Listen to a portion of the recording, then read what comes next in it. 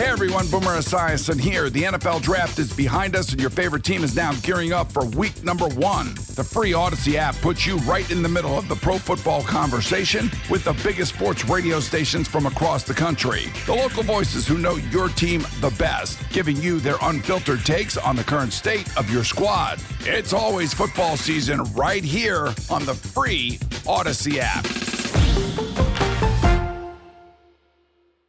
This episode is brought to you by Progressive Insurance. Whether you love true crime or comedy, celebrity interviews or news, you call the shots on what's in your podcast queue. And guess what? Now you can call them on your auto insurance too with the Name Your Price tool from Progressive. It works just the way it sounds. You tell Progressive how much you want to pay for car insurance, and they'll show you coverage options that fit your budget. Get your quote today at Progressive.com to join the over 28 million drivers who trust Progressive. Progressive Casualty Insurance Company and Affiliates. Price and coverage match limited by state law. Stop bumping your head up against the Matthew Canada wall. Oh, my God. Right? Send him back. Wherever you want to send him. Send him back to Pitt. Hell, I'd even take him back at LSU if he could coach defense because our offense does well. Yes. It is sickening what you saw yesterday from the Pittsburgh Steelers, and I expect wholesale changes. So Ryan Clark certainly does not like what he sees from Matt Canada. Neither does the world of anybody with two eyes. I'm Austin Bechtold with you as the Steelers offense continues to flounder. And late last night, according to our Andrew Filipponi, there is no changes to be made. Nothing internally about the offense is going to change. Now, that might be a this week thing. Things could be completely different once we hit the bye.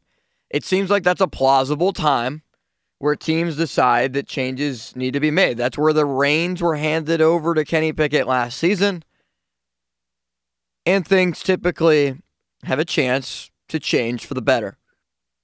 Because it has not seemed at all plausible that the Steelers would get rid of Matt Canada, even though people have pleaded that it is the most necessary and righteous move to make, and the one that maybe makes the most common sense out of anything to do with this team at the moment. Especially because the numbers back it up, and we'll get to that in a moment.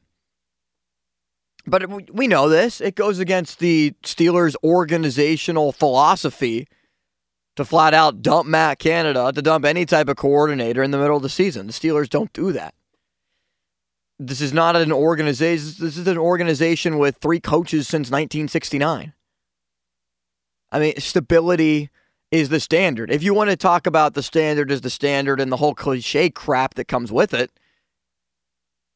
the model standard has been trying to extend players before the start of the regular season, and we will not negotiate once the regular season starts. We're going to sustain the coaches that we have. We're not going to make huge changes. Rookies are not going to be handed anything to them and start right away. And we've seen that with Broderick Jones not starting at left tackle. Joey Porter Jr. playing 10 snaps on Sunday. Keanu Benton now, though, has been thrown into the fire after Cam Hayward's injury. That'll leave him out a projected 8 weeks or a couple weeks already through that. But injuries have already piled up for this team. It's not good. It hasn't made things necessarily easy on the Matt Canada offense. But Kenny Pickett now hurt. Could miss this week. Deontay Johnson has been out since week 2. After being hurt in week 1. Dan Moore Jr. was hurt last week in Houston. James Daniels did not play. Nate Herbig played at right guard. Did not look necessarily great. Chuks Okorafor might be the worst offensive lineman on the entire team. And there does not seem to be any momentum towards wanting to make a change in that. And wanting to put Broderick Jones at left and Moore at right. Hell, it's kind of hard to do that when everybody's getting hurt. Anthony McFarland is on IR. Hell, even your punter is dealing with a hamstring injury. And you brought Brad Wing back, who hadn't played in 5 years. We already know the impact that Cam Hayward has had on the run defense. DeMarvin Leal high draft pick from last year. He is also banged up. Kenny Pickett is a bone bruise, according to Ian Rappaport. It could lead to a short-term absence. He also suffered a muscle strain. He could push it and play this week. Do you want Kenny Pickett to play this week? You know, it seems like a simple yes or no question. And right away, I think to myself, yes. Yeah, I want Kenny Pickett to play this week because I think he gives the Steelers the best chance to win. But at the current moment, the more I think about it, does he really give the Steelers the best chance to win? I have become less bullish on the idea that Kenny Pickett is the guy day in and day out this season. Now, let me take you back to the draft. When the quarterbacks that were available were Pickett, Malik Willis, or the likes of Matt Corral in the field, I didn't hesitate for a second to think Kenny Pickett was a better quarterback than Malik Willis.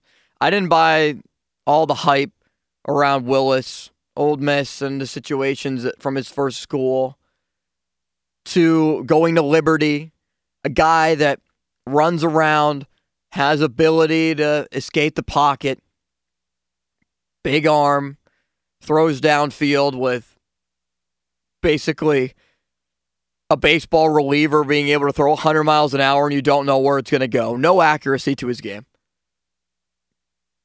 I was putting up every caution flag, anything that you could do. Anything that you can do.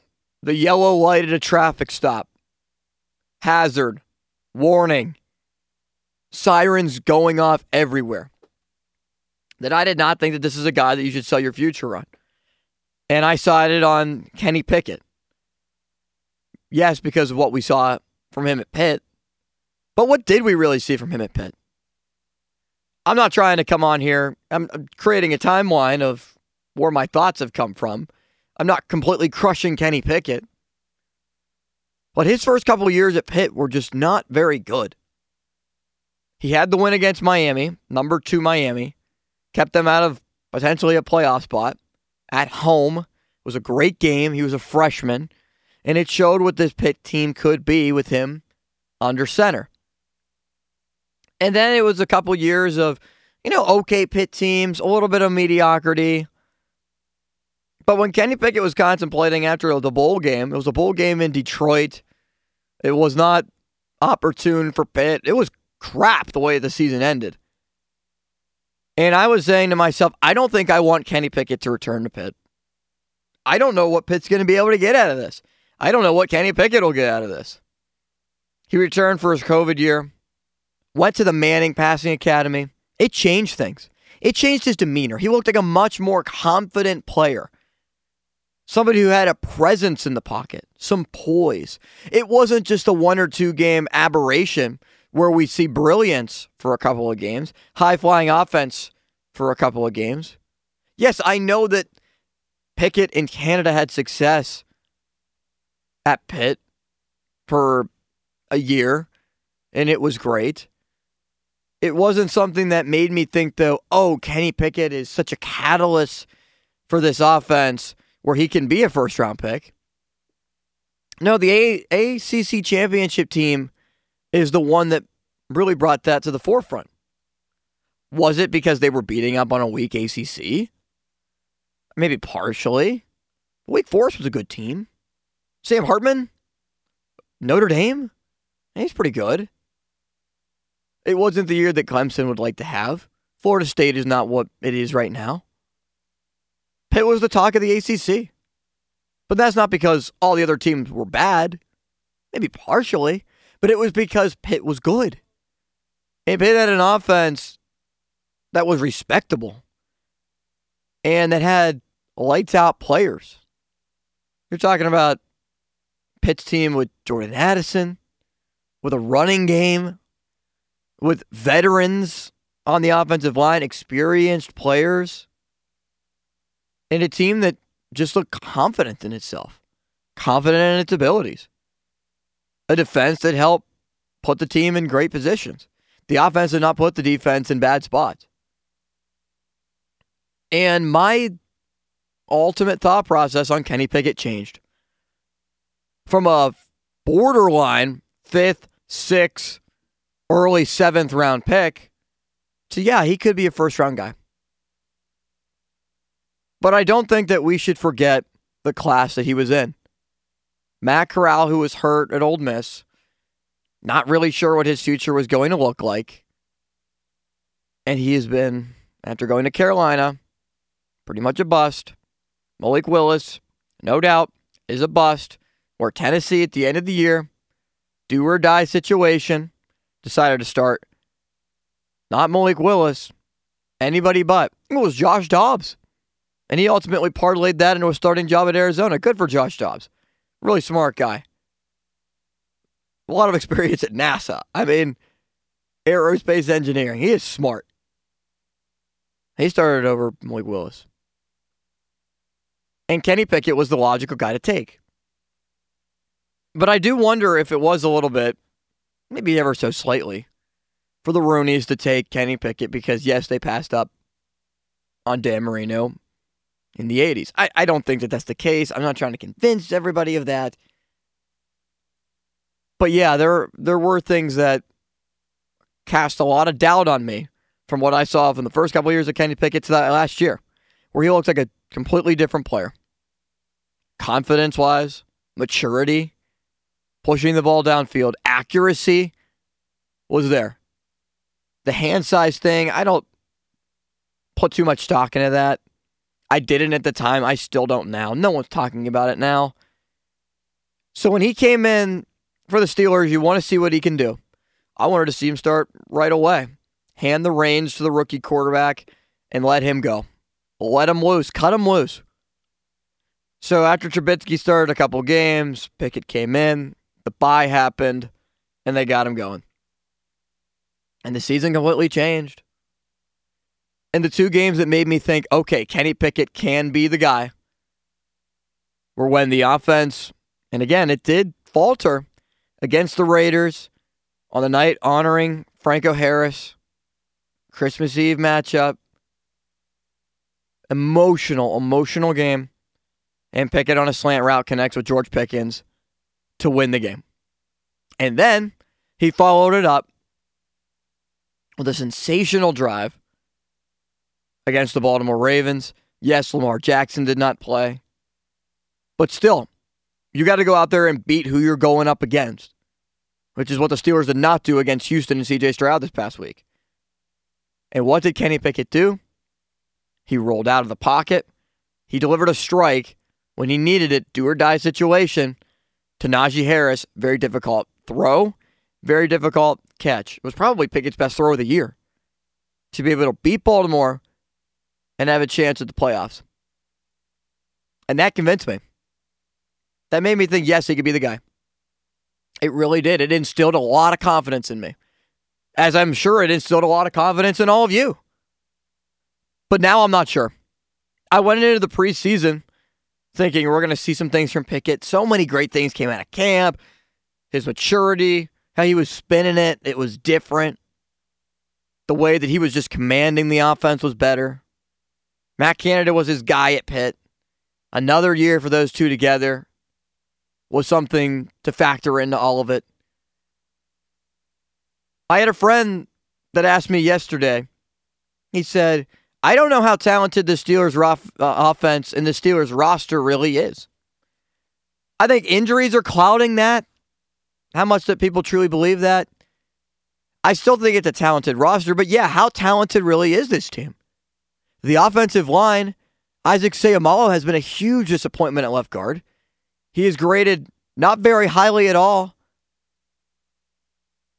but truly one of the best in the Steelers' offensive line. Dan Moore has gone against tough matchups, but he doesn't grade out well either. Mason Cole has been pushed back into Kenny Pickett on numerous occasions. Chuks Okorafor, by the eye test, what I trust a lot, is your worst offensive lineman. And James Daniels has been hurt. And then Nate Herbig comes in and hasn't been any better. He's been worse. Pat Freiermuth, through a few weeks, had one catch for 5 yards. only a few targets. Deontay Johnson is proving his value by not being out there on the field. The $18 million man for number 18, yeah, he is the number one wide receiver. I thought it would be George Pickens at this point. Matt Canada is not finding creative ways to get him the football. So when Kenny Pickett lit up the preseason, 5 touchdowns on 5 drives, my confidence was further instilled. He looks lost. He looks scared. He doesn't look right. And people were very quick to blame Broderick Jones for the sack on the play that hurt Kenny Pickett on 4th down and 1. When there was a myriad of things you can talk about on that exact play as to what went wrong for the Steelers, including the play call to just not run the damn ball under center, hand the ball off to Najee, who can get you a tough yard. Or remember last year, this is the situation that I would do. When you had Derek Watt, who on 3rd and short was nearly automatic on 3rd down and 1, you'd hand him the football and he'd get the first down. Why don't you do that with Connor Hayward? Why don't you trust that guy to run downhill and pick up a yard for you? Hell, you experimented with that Kendrick Green play, handing him the football in the didn't run it at all in the preseason, but did it at training camp, handing it to a 300-pound offensive lineman and let him get a yard. Why can't you hand it to Connor Hayward? Why don't you try to do some creative play or just hand it off to Jaylen Warren and use Connor Hayward as the fullback? It doesn't make sense, the play calling in this system. We'll get to that in a moment. But when Kenny Pickett spun out of the pressure, and he does this way too often, where at some point it was going to come back to bite him, and it did. Broderick Jones did the right thing. He blocked the way that he was supposed to, man.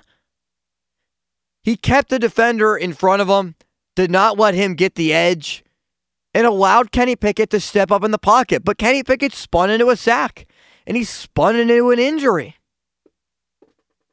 What quarterbacks in the league spin into plays where he constantly trying to escape the pocket, spins one way where he can be blindly run into by a defender instead of stepping up into the pocket? A lot of that's coaching, man. And it falls on Matt Canada. We'll get to him coming up next. I have a little bit of a unique take on Matt Canada, where I think he's just way in over his head. But it's because of who's feeding him information and who is allowing him to be like this, more so than anything. I'm Austin Bechtold with the Fan Early Morning Show. We'll try to find some silver linings in all this, but I don't know if there is any. Sports Radio 97 The Fan. Hey everyone, Boomer Esiason here. The NFL Draft is behind us and your favorite team is now gearing up for week number 1. The free Odyssey app puts you right in the middle of the pro football conversation with the biggest sports radio stations from across the country. The local voices who know your team the best, giving you their unfiltered takes on the current state of your squad. It's always football season right here on the free Odyssey app.